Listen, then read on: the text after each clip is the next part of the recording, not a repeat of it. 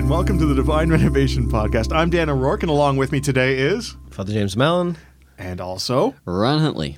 Good to see you guys. I'm really looking forward to this. This is the third part of our 3-part series on how to kill Alpha in 10 easy steps. This is the return of the king. Yeah, well, this is it, right? Mount Doom is not just in sight, but it's on the radar. And Minas Tirith is surrounded by orcs. I got to watch that again. It's a book, Ron. It's a book, too. Okay, then I'm definitely not reading it. All right. So we've covered all sorts of stuff. I'll ever so briefly mention what they are. We've talked about the importance of the meal. We've talked about the weekend away and how you got to do it. We talked about prayer and to ensure that you're praying both as a team, and then of course we talked a little bit actually about the context of how we approach prayer in Alpha. We talked about how we teach within our small groups and how we shouldn't be too intense, don't be too Catholic, and the way we choose leaders. So we've covered all that stuff already. I think it's time to talk about how to pick a team. Pick a team and keep a team and have low turnover policy and make it kind of a club. That is how we can kill Alpha. What do you think, Ron? Well, and it's one of the topics that I think we kind of started to unpack a little bit in the first of our 3. But this topic particularly comes up because of all the calls that I've received over the years in terms of helping people out. People find out we do Alpha here and that we're having some success, so they'll call and ask some questions. And this is one of the themes that I hear over and over again as I ask them questions about what they're doing and how they're doing it. A lot of people see, well, our team is running out of people to come to Alpha at our church, so our team is going to be doing some work or we're inviting another church to come to do Alpha with our team. And it's like, wait a minute, you've missed the entire point. Yes. So their idea is kind of like in the secular world, in the business world, you don't want team turnover because if you lose a staff person, it costs a lot of money for retraining. Yes. So you try to get the best and keep the best. That's right. Alpha is the opposite. That's right. You want to kick the best out eventually into other ministries. And so it's really hard to do. Let's say that being on Alpha should be terminal. Basically, it's you're in it for maybe 2-3 years, and then we want to be intentional about moving people along, because Alpha is our leadership and discipleship pipeline. When you think about a pipeline, if there's no movement further up the other end of the pipe becomes clogged and blocked, and nothing flows through. It's all think pipeline, think flow through. You've got to move your people at the top. And sometimes that means inviting your best leaders, your best people to move out into other ministries within the parish, to lead things, or perhaps to launch a new Alpha initiative in some other context, but to move them out. And that can be a scary thing because all of a sudden, oh my goodness, I've got these roles I have to fulfill, this need that I need to meet, and I've just said goodbye to some of my best team members. But unless you do that, new people are not going to come forward, and it's one of the most crucial things in Alpha. Yeah, because we're not putting on a course, we're changing a culture. Well, they're two very different things. If all we were doing is putting on a great course, then we'd want our greatest people so we could have the greatest course. We're changing a culture. We're raising people up. We're equipping them. We're helping them to encounter Christ. And then we need to move them on. You know, it's interesting because you're right, Father James. So many times I've had to let go of great friends, amazing facilitators. They totally get the Alpha DNA. And it's like, it's time for you to go. And it's the hardest thing to do. But, it's hard on both accounts. One, as somebody who's responsible to help organize it. But it's also hard for the people being let go because, there's a tendency to make Alpha your thing. And I always say to people, this is not a club. It's just not something that I'm going to encourage you to attach yourself to. We're going to be moving you along. And it's like a high school. If you had a really good high school experience, you're not going to be there 10 years later, hopefully. Yeah. All right? You need to move on. And Alpha is very similar to that. But I know at one point, just recently, somebody who came to a stronger faith through Alpha, went through the team process, evolved incredibly, contributed at a really high level, moved on, took on other ministries, felt they're not being fed as much in these other ministries as they were on their Alpha team. So they just asked me the other day, Ron, I think I'm ready to come back and be on the Alpha team. And I know why they said that. I know what they're thinking. I know what's at the heart of it. And I said, I'm sorry, that can't happen because we need to continue to move people through the Alpha experience. But if you really would like to have an Alpha experience, I'll tell you what we can talk about. We can talk about how we can help you run it in your workplace or how we can help you run it in your home. Yeah. And so there are other opportunities, but it's hard. Yeah. The thing is that you think of Alpha as this pipeline, as this factory. You know, like it's about making and equipping missionary disciples, bringing people to become disciples and then equipping them. And you've got to keep the flow through happening.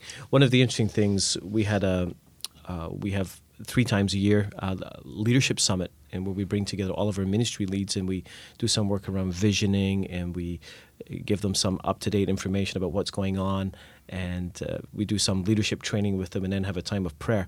But in our last meeting, we asked who here who's gone through Alpha training, and about 60% of our leaders now, and there's about 90, we have about 90 ministries, so there's about 95 people there. 65% of them have gone through Alpha training. Now that is very, very significant because most of those people who have gone through Alpha training, some of them are still involved in Alpha, but most of them are not. And again, if the primary task of divine renovation is cultural transformation of your church, when people in your leadership have gone through that training process and have been sensitized to the Alpha methodology, because I think the Alpha methodology doesn't just work for Alpha, it works in the church in general, because it's a whole methodology of meeting people where they're at, helping people to belong, walking with people until they come to believe and come to behave. So that's a huge win. And that's only going to happen if you kick people out, if you move them on. Is there a way to ask people to move on? Like I'm struggling a little bit with this because I can imagine, you build this great team of people, they've earned their stripes, and now you're asking them to thank you for your service kind of thing, but we don't need you. So that's got to be a bit of a delicate conversation. We modeled that after a TV show that by Donald Trump. You're fired. No, I'm just kidding. He's got a great line. It works every time. No, actually, we tell people that coming in. I let people know that right away. Even the first night of training, I say, hey, who here is on team for the first time, and you see all the hands go up. Like 50%. I want to see 50%. I want to see 50% of the people on team training as a first time. And I let people know who's here the second time, and there's less numbers. Who's here the third time or more, and there's far less numbers. And then I tell people, look around. Those people are going to be gone soon. Because one of the things that we do at Alpha is we move people through. Yep.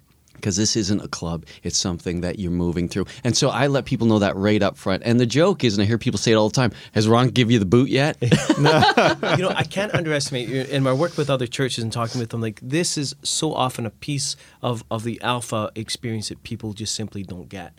And if you get this one right, this is the biggest bang for the buck. I mean, this is where you get the cultural transformation happening within your parish. And what's hard about it, too, is when you get really good people and they get it, takes a long time to help people get it. There's just so many new people will teach when they shouldn't teach. People will talk about. So when you get people that get it, it's really hard to let them go. But here's the other thing. If you're an administrator of Alpha, if you're a leader, you're going to have to get comfortable with mistakes. They happen all the time. And so you think to yourself, I remember I used to think, I already did the training. I already taught them these things. How come they're doing it? And I was surprised.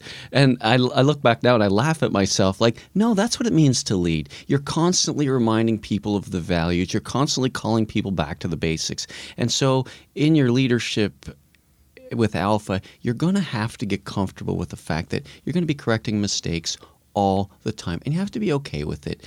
And so that's too, if you get your head around that, it's much easier to take new people on because you realize, no, this is just what it means to lead, as opposed to getting things perfect. Like, your altar servers, when you got the best ones, they do everything perfect. Well, if you're going to raise up new altar servers, you're going to have to get used to mistakes and coaching people through them. Is that fair? Yeah. And I think too, as this begins to impact the broader parish, and again, one of our goals here is to allow those values, those key values within Alpha, to slowly seep into the culture of the parish as a whole. So this whole idea of things becoming pipelines, or always on the lookout for who's going to replace you, it becomes a key component in the church as a whole. that we want to see coming into every single ministry, because as soon as someone takes ownership of a ministry in a way that, this is my divinely appointed thing, and we shall not be moved, we're going to control this, then that's where things really begin to be unhealthy. So we want to see that culture of moving people through and seeing our ministries as things that are used to equip people and to move people through processes. I heard we were at a conference not that long ago where the fellow said, "Are you married to your methods or are you married to your mission?" We want to attach people to Jesus Christ. And so we want to use the ministries in the church to build people up. We don't want to use people to build up our ministries. And so we need flow. We need a healthy attachment to ministries, because, I always laughed as a kid. I always wanted to take up collection. I thought it was the coolest thing to have that basket with the long thing where I just thought it was so cool, but it was just grumpy old men that did it. And I thought, how come nobody lets me do it? I'm 8 years old. I can do it. But there was just this sense of, no, we just don't do that. And it's like, why don't we let go of the ministries in terms of our identity? And why don't we say to ourselves, how can we use the ministries in our parish to build people up? And it also brings not just fresh people but fresh ideas, fresh perspectives. You often hear people say, well, we have to default to the people who have been in leadership before because they have the experience. Well, I think sometimes what we need in the church is a healthy dose of inexperience in that sense, that perhaps our experience is the problem because we're too narrow in our way of thinking. And so if you have a church culture as a whole that springs from Alpha, that is constantly feeding new people through, it keeps the whole thing energized. And it's a lot more work, isn't it? I remember you sharing with me an experience, a story that you heard when you were away, I think in Mexico or somewhere in South America, where Alpha was really working and then they shut it down. Yeah, it's true, yeah. That's the thing, I've often thought with this new evangelization thing, if it works, we're going to be in big trouble because we're not necessarily equipped. I'm not sure if I used this image in this podcast before, but the image of babysitting toddlers, have I used that one? Share it again. So this is something that came to me a few weeks ago. We had a couple of folks who have been awakened in their faith, either weren't going to church, but when people are newly awakened in their faith, it's a lot of work. They get into trouble. And then this image came to me. Imagine if I said to you, I want you to babysit 30 toddlers. You'd say, what? All by myself? I can't do that. I said, don't worry. 29 of them are in comas. Only one of them is awake. So the other 29, you just have to shovel in some food once a day. And, if they die, you just bury them. And This is a weird... It's a weird, but it's going to make sense. Stay with me. So you get one toddler. That's no problem. But I'm using this because... say for instance, in the United States, we're told that the average Catholic parish is between 3 to 6% of parishioners are intentional disciples. As people who are awakened to what the Lord is calling them to. They're in relationship. They're seeking ministry. They're desiring to be fed. That's your average parish. It's like you're 30 toddlers with only one awake. But when you run Alpha, your toddlers are going to start waking up. Mm. And what happens when you've got 5 toddlers running around? 10, 15, 18 toddlers, and you're by yourself. They're opening drawers and opening doors and wandering around. They're screaming to be fed. They're making messes, and you're just one person. So the point is that as you begin to see people wake up and grow, it's going to challenge our whole way of doing ministry and our whole way of being church. In this particular instance, I won't name the country, but it was at the cathedral of the city. And I remember the national director of Alpha, we were talking, and he was in tears because Alpha had been very, very successful in this cathedral parish. And so many people were waking up that the priest shut it down because it was too much work. He couldn't handle it. Oh, wow. And so that's why it always comes back to the bigger culture issue. You can't just run Alpha as an add-on program because it will, if you do it correctly, if you avoid all of these 10 ways to kill it, your toddlers are going to start waking up, and they're going to be wanting to be fed so they can grow. They're going to be wandering off and doing things. There's going to be a lot more work. So we have to have a larger plan in place. Well, in fact, as you say that, I'm just being reminded of that's exactly how you and I partnered up in Alpha 15 years ago is because I was a toddler who had been awoken, and I was just going through that awakening phase as a Catholic. Now I'm a cradle Catholic, born and raised, but I was awakened and passionate about Scripture all of a sudden and what it was saying, and it was through that I reached out to you because I needed to be fed. I needed to have these discussions, and it's you and I that had the discussion, and that's when I mentioned Alpha, but it was because I was awakened, and so... So I'm really not sure how I feel about this metaphor of coma toddlers. Fair enough. I mean, like, it was instructive, but at the same time, it created some really weird visuals in my head. Now, I recognize that we're touching on sort of something that might actually induce some fear into some people. But I think we're going to come back to it at the very end, because number 10 was, have a plan. I don't want us to talk about the plan yet. I know it would flow nicely, but I think it's the best way to end this top 10. So instead, I want to drive us towards what was number 9 on our list, which was have someone with low ability lead music. And Father James started to talk about that a little bit in terms of how we do music on Alpha, but certainly having someone with low ability. Have you ever heard somebody sing and you feel embarrassed for them? Like you just feel awkward. They're missing the notes or they're just not good, and you feel the tension. Well, boy, you can tolerate that if it's your son or your daughter doing it for a family reunion or something because you love each other and you know each other. But if you're a guest coming from outside and you don't know anybody and you're watching this poor person do music poorly and then actually try to invite you to sing along, it is painful. And I don't know, for us, there have been different times where we've actually had to not even do music. And that's what Alpha says. If you can't do it well, don't do it.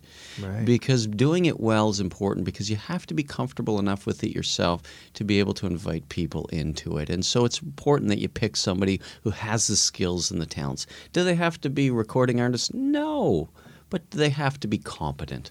And at the same time, when we talk about doing music, what happens is after the meal, before you transition into the talk, there's usually a time of 1 or 2 songs. And usually these are hymns of praise, usually, in a contemporary style. They can be contemporary hymns, or they can be traditional hymns. And when we've done, oftentimes, in fact, it's the best place to start, is to pick a very traditional hymn, All Creatures of Our God and King, and, our Amazing Grace. It's something that will be known even to people who don't go to church.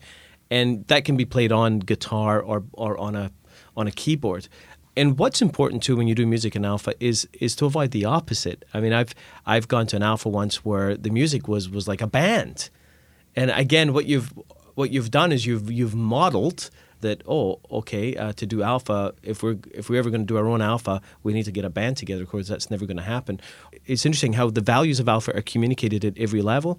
If you go to an Alpha conference, when we used to go to regional conferences, again, the music was modeled, and it was one person with a guitar or one person with a keyboard. And they modeled that this is all you really need.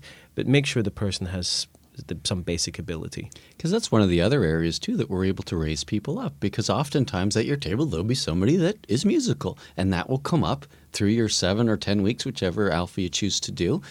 It'll come up. And so you'll be able to sometimes take people who have been guests or have been team members and then make them, because we do turnover with Alpha music, too. So you mix it up, Ron? We mix it up. Absolutely. Do you mix it up in a specific run of Alpha? Not normally. Normally we'll have the same person do the whole thing, but it's nice to have a backup, too, because sometimes that person can't be there. And so if you have somebody that can fill in, that's great. But oftentimes we'll use the same person throughout that process, but we'll change people as we do facilitators. We'll try to get other people because, again, it gives them an experience of growing in their capacity to lead music and praise. And there's a couple of things, again, we've already mentioned that with your first couple of weeks, you want to be careful in selecting hymns that might be familiar to people, hymns that are not going to put words in people's mouths that they're not ready to speak. As the course progresses, the hymns you're going to sing in week 7 are going to be different than what you sang in week 1. And also, after the weekend away, things are different as well, because, usually 60-70% of your people have gone on the weekend away, or if your parish has done a night and a day, if you're unable to do the weekend. But people have had a more intensive experience, so people are at that point are going to be perhaps more expressive. They're going to be more inclined to perhaps clap or even raise a hand. That's not something you would do or encourage in the first 3-4 weeks. You just wouldn't do it. And it's important as well to not be introducing brand new hymns every time. Every single time. So we would say that week 1, We'll just do one hymn. Only one. Week 2, maybe only one as well. Week 3, you can have 2, but do the same one as you did the week before. Like, build it. Don't make it all completely new. So there's kind of a progression and a sensitivity that the music minister needs to have within Alpha as well. Yeah. And one of the reasons why music is so important is because music's a big part of your weekend away experience. And so if you don't do any and then pile it on the weekend away, they're not used to collectively singing together. So it's a build, one with sensitivity, bringing people along so that by the time we're at the weekend, you've already completed 6 weeks of Alpha. That's 6 meals together. That's 6 small group sessions together. You're at a place where you're more open to what's happening on the weekend, and you can enter into the songs more. And so it is a build. It does need to be done with intentionality and competency, and you'll be really glad you did it, because music ends up being a big part of what we do post Alpha as well. Excellent. So let's go to number 10, which is starting to be the toddlers in coma problem. Number 10 is you don't have a plan post-Alpha. Let people experience the authentic community and transformation, and simply invite them to go to Mass once a week. I would just like to speak in defense of my coma metaphor, because the point is, I mean, people in comas are not dead; they're alive. But they're in comas. They're in a deep sleep, and generally people in comas don't know that they're in comas. And I think it's a rather fitting metaphor. People in comas, you still have to feed them, but they're kind of low maintenance. I do think, though, you said you wanted to shovel food into the kitchen. Okay, shovel food. I think that's when I started to cringe. Like, we're not even being gentle with the coma kids. But that's my experience of really in pastoral ministry, when people encounter Jesus, when they experience the Holy Spirit, when all of a sudden they're saying, I never knew this was possible. I've been going to church my whole life, and I didn't know that I didn't even know I could have this kind of relationship with the Lord. I didn't know I could experience the Holy Spirit like this. All of a sudden, I have a hunger. I want to start reading the Bible. I want to grow in prayer. I now have a million questions about church teachings, and the Mass is coming alive, and I want to go to confession. Well, man, it was a lot less work when you were asleep. and the point is that when your proportion of intentional disciples or missionary disciples, especially when people then become missionary disciples, because you have to move from being, it's not enough to be a disciple, you have to be a missionary disciple or an apostle, because Jesus said go and make disciples, not go and be disciples. So when people even become missionary disciple and they start wanting to go out and change the world, it's a ton of work, because you don't want to discourage people. And all of a sudden you've got more demand on you than you ever envisage. And this is why if you do Alpha, you can talk about post, what do you do afterwards? It will challenge the infrastructure of your parish. Your whole infrastructure will be challenged. Your whole need to raise up more pastoral team in your parish you'll be faced with that reality. You can have people become disciples and awaken, and your administrative structure in your parish won't have to change, because that waking up doesn't challenge your administrative structure within your parish, but it will challenge your pastoral resources, because ultimately missionary disciples are sustained and nurtured and encouraged through relationships. And you need then to have almost a proportional team as your people begin to wake up. So running Alpha successfully will mean that you're going to have to expand your staff. It has all kinds of implications. Yeah, both paid and unpaid. You do need a plan. One of the things years ago, because I've been involved with Alpha for a long time, we just talk about Alpha. But boy, a lot of people report after Alpha, there's this huge letdown. Like, what do I do now? It's like, I don't know. Come back on team maybe if you're one of the people that have been asked to be on team. But what if you haven't been asked to be on team? All of a sudden you've had this authentic experience of Christian community. You have this hunger to read the Bible and pray more. But let's be honest, that goes away. That desire, that motivation, unless it's nurtured in a web of relationships, it goes away. Yeah. And so then you actually have people that are jaded. Then try to get them excited about something else that you're going to do. You know what? I don't want to get excited again, because I've been excited before and you've done nothing to sustain it, so it's not worth it to me. It takes so much emotional energy because it's such a disappointment. And that I hear that over and over and over again. And this is a key thing. When I first ran Alpha in my parish years ago, my primary concern was around doctrine, because, of course, Alpha, there's a whole load of things that are not covered within Alpha. And I created a course that I call Catholicism 2.1, and we ran it a number of times in my parish, and then we actually recorded it. We got some amateurs. We got some students, and we made a series of videos. But this course covered ecclesiology. There was an extra talk on the church. There were talks on the sacraments, on Mary and the saints, and different aspects of Christian morality. And that was my primary consideration: was how do we fill out the catechetical information? How do we get people the right theology so they can be properly informed?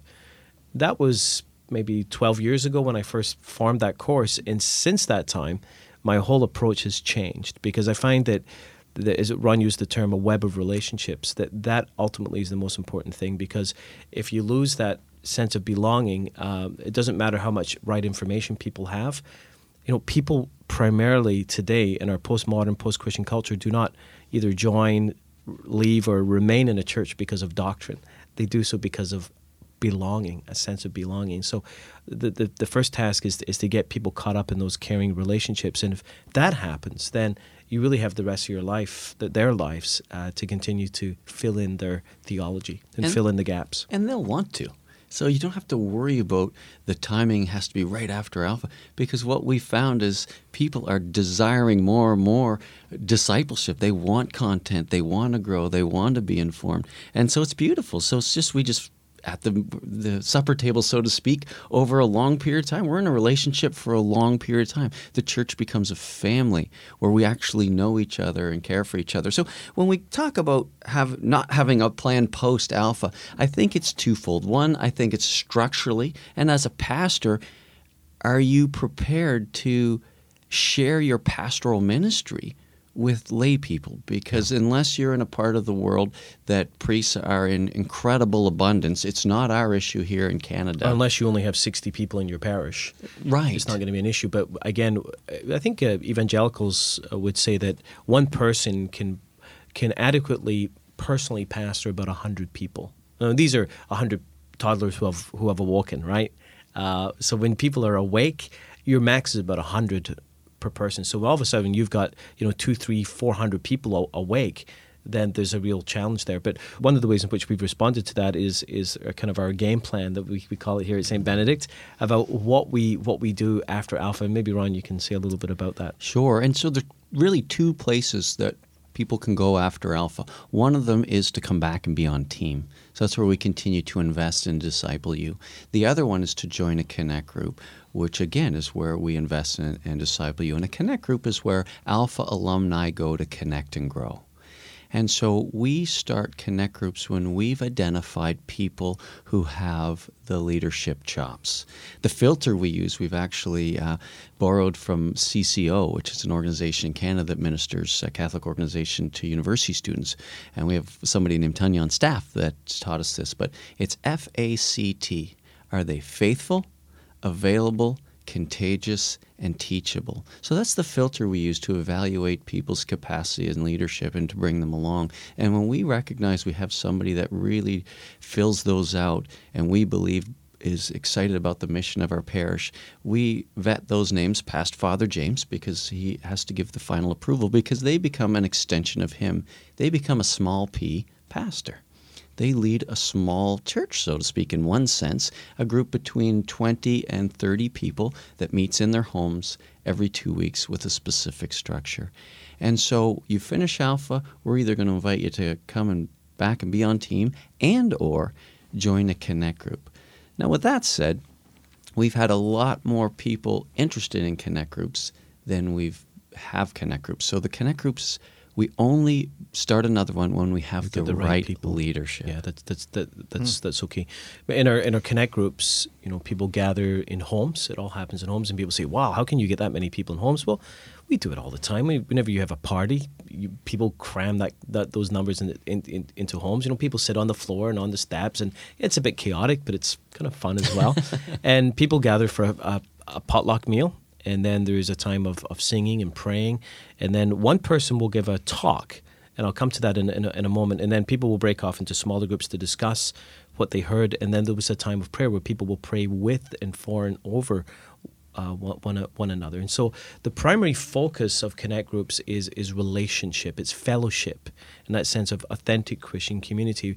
To go to a place where I'm known and loved, where I'm accountable to and for others in my walk with God. This is not just socializing or hanging out. This is very intentional about gathering people together, building people up and ministering to one another, supporting each other in how we follow Jesus. And often people say, well, what about the content? What are your topics? The key thing in Connect groups, the main point of it is not content. So we'll say to people, Ron, well, you know, he's just been with us for 2 months. He had a conversion on Alpha 6 months ago. I said, Ron, would you like to share your faith story with us next month? What? Oh, I couldn't do that. Well, yes, you can. You know, we love you. We support you. This is a safe place. And so Ron will share his faith journey for the first time. And that's a significant moment for someone. I still remember as a 7-year-old, the first time I ever told my faith story. It was incredibly impactful. And so in that sense, you're calling people forth to share a bit of themselves. It could be someone who plays guitar and saying, would you like to maybe lead a prayer next or to lead a song? It's a place for people to begin to grow. So what is said is not the key thing. The fact that someone is saying it and who is saying it is. And I hope, and I think we'll probably end up unpacking what is the Connect Group and how does it work the best in a future podcast, because it is a really big part of what we do here. One of the other things you can do post-Alpha, if you don't have Connect Groups up and running yet or you don't have a plan for that, is to do Alpha table reunions. And oftentimes those will happen anyway, whether you plan them structurally or not, because people are dying to stay together. One of the things that often happens around week 7 is people start to hyperventilate. At week 1 or 2, they're like, I don't even know if I'm going to like these people. Then by week 3, they're like, actually, I'm kind of looking forward to it. By week 7, they're panicking because they know it's going to be over in 3 weeks. And what are we going to do with our Thursday night or whenever you run Alpha? Because they really do care for each other. And so to encourage them to go on meeting is helpful. And sometimes you can do it with some content, which we'd consider a discipleship group, which is part of our game plan. So it could be over a book. Maybe they unpack a book and get together once a week and talk about it. Or maybe they're just getting together for supper and saying, how you doing with your prayer life? How you doing with your scripture reading? What's going on? Just continue to care for people. But I believe that for our game plan, it's to become an invitational church. And we have lots of different ways and things that we can invite people to so we can start to grow trust and grow in a relationship with people, because we ultimately want to invite them to Alpha, to experience Alpha, because Alpha is where oftentimes faith is either found or reawakened, and they really get to know people in an authentic way. From Alpha, the game plan is either to invite people back on team and or invite them to be a part of a Connect group.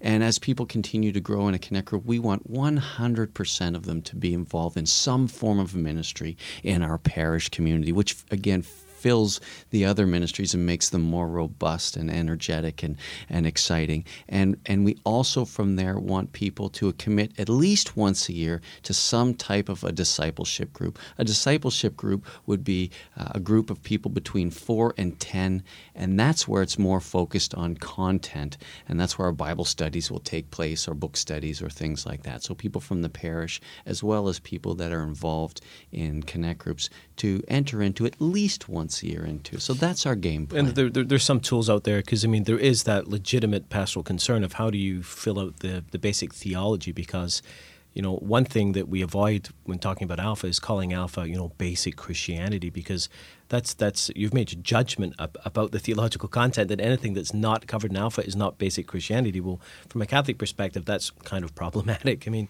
the sacraments and the Eucharist, basic Christianity, not talked about within Alpha. Mind you, it's not really talked about in the Creed either. So, I mean, there's a basis for this kind of approach. But there are a number of resources out there. One of the ones that we created was Catholicism 201, and Robert Barron's Catholicism series is another great option as well. But there are all kinds of options out there. But remember, if you've got people caught in a web of relationships, and if you have momentum in your parish of a culture of discipleship, you don't have to do it all in 1 year. You've got time. You can take your foot off the pedal and invite people to slowly begin to build. One of the things we do is, obviously, with a lot of non-Catholics or non-churchgoers who come on Alpha, or someone has been away from the church, we've got a situation, we've got a man who's been away for many, many years, had a conversion, well, then you want to move people towards the sacrament of reconciliation. And that's a sensitivity that we would work with our team, because people are often invited by a particular person. They will form relationships with team leaders. And within that relationship, that one-on-one relationship, a team member would encourage that person who's started to come back to Mass that the next step they should take is to go to the sacrament of reconciliation. If someone's not baptized or confirmed, there's often an invitation given to be a part of the RCIA process. What does our RCIA process look like? It's Alpha. It begins with Alpha. Guess what? You've already done the first part. And then the second part of RCIA, join a Connect group. Oh, you're already in a Connect group. Look at that. So all we need to do then is to have you join a discipleship. Oh, you're already in a discipleship group. And you're already learning your other catechetical stuff. So then we just have to have a few meetings to talk about the different rites and what's going to happen at the Easter Vigil, and you're good to go. And the very community that nurtured you and nourished your faith and brought you to this process, guess what? It's not going to disappear. It's not going to vaporize after the Easter Vigil, as happens in a lot of parishes. When RCA finishes at the Easter Vigil, people are just, receive a slap in the back and a good luck. And often there's a huge fallout rate within RCIA. So that's what we're trying to do. We don't always get it right, but that's generally where we're going. What I'm hearing from both of you is that, there's some ways post-Alpha to do some things really right, but more important than doing things really right is you have to have something planned. You have to be in a place where you're going to do something, right? So you got to expect that if you're going to do Alpha, those toddlers are going to start waking up. Yeah. And you don't want to get to a point where you're not prepared for that. And so there's all sorts of ways to prepare, and I think we can probably at a future time talk about some of those ways, and particularly the ways that you two have sort of developed and implemented here at St. Benedict. We're at the end of our 10. We've hit all 10, so high fives all around for that. I recognize that the ring has been destroyed. The ring has been destroyed, but this is the classic Tolkien problem. The Eagles have rescued Frodo and Sam. Right, but now we're going through Tolkien's note to publish additional books because there's so much more to be said, right? Yes. I mean, this is when I guess we've got to go back to the Shire. We've got to go back to the Shire. Unfinished Tales or whatever it was. So that's our stage. I'm wondering if given that we've gone through these 10, if there's anything that's on either of your minds about stuff that we didn't talk about there that's important or that you want to go back and emphasize. Alpha means growth. If you create a culture of Alpha, your church will grow. It'll grow in numbers. It'll grow in people converting to the faith. It will grow in awakening and people's desire to get to know their faith more and read Scripture. It's amazing. And so it really is something worth embracing.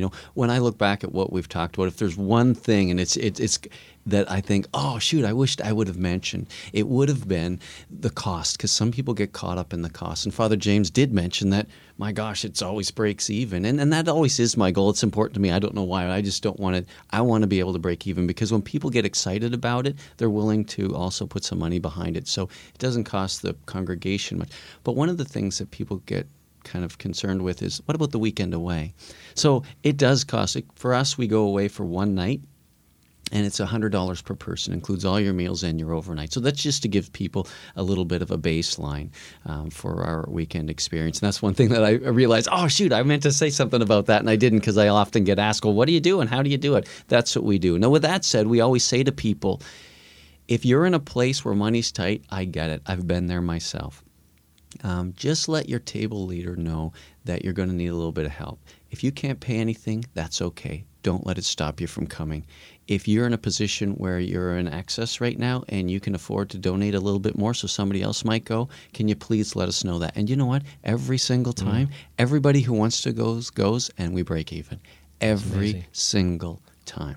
Yeah. I would just add, from the perspective of being pastor, that what is it, if there are any pastors listening to this, having Alpha at the center of your evangelistic efforts, of your discipleship process and your leadership pipeline doesn't mean that you have to do everything, but it does mean that you have to be clear to the entire community that this is what Alpha is. It's not just an add-on. You've got to be the biggest champion for Alpha. You've got to talk about it in your homilies, your weekday homilies. You've got to talk about it on the weekend. You've got to be unapologetic of the fact that you view Alpha not just as one program among many.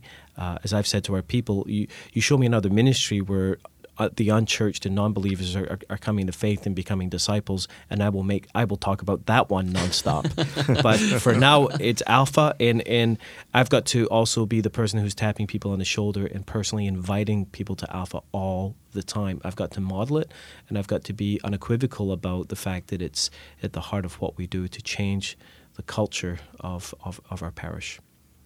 So this entire trilogy of podcasts was based upon some work you did, Ron. It came from a presentation and some thinking. And so I want to say a particular thank you to you, Ron Huntley, for really providing the foundation for us to have these conversations. Because if you hadn't gone there, we wouldn't have been able to build on it. So seriously, thank you for creating the context. And to be honest, I think between Ron and I, we've made every single one of these mistakes ourselves. So it's all been so true. Learned. So I want to thank all the parishes I've ever served in, and I've had to suffer through all my mistakes. Thank you for helping us to put this talk together today. And we searched far and wide to find the two best killers of Alpha around. And I'm lucky enough that you're both here with me. And praise God, we have a God who can raise from the dead.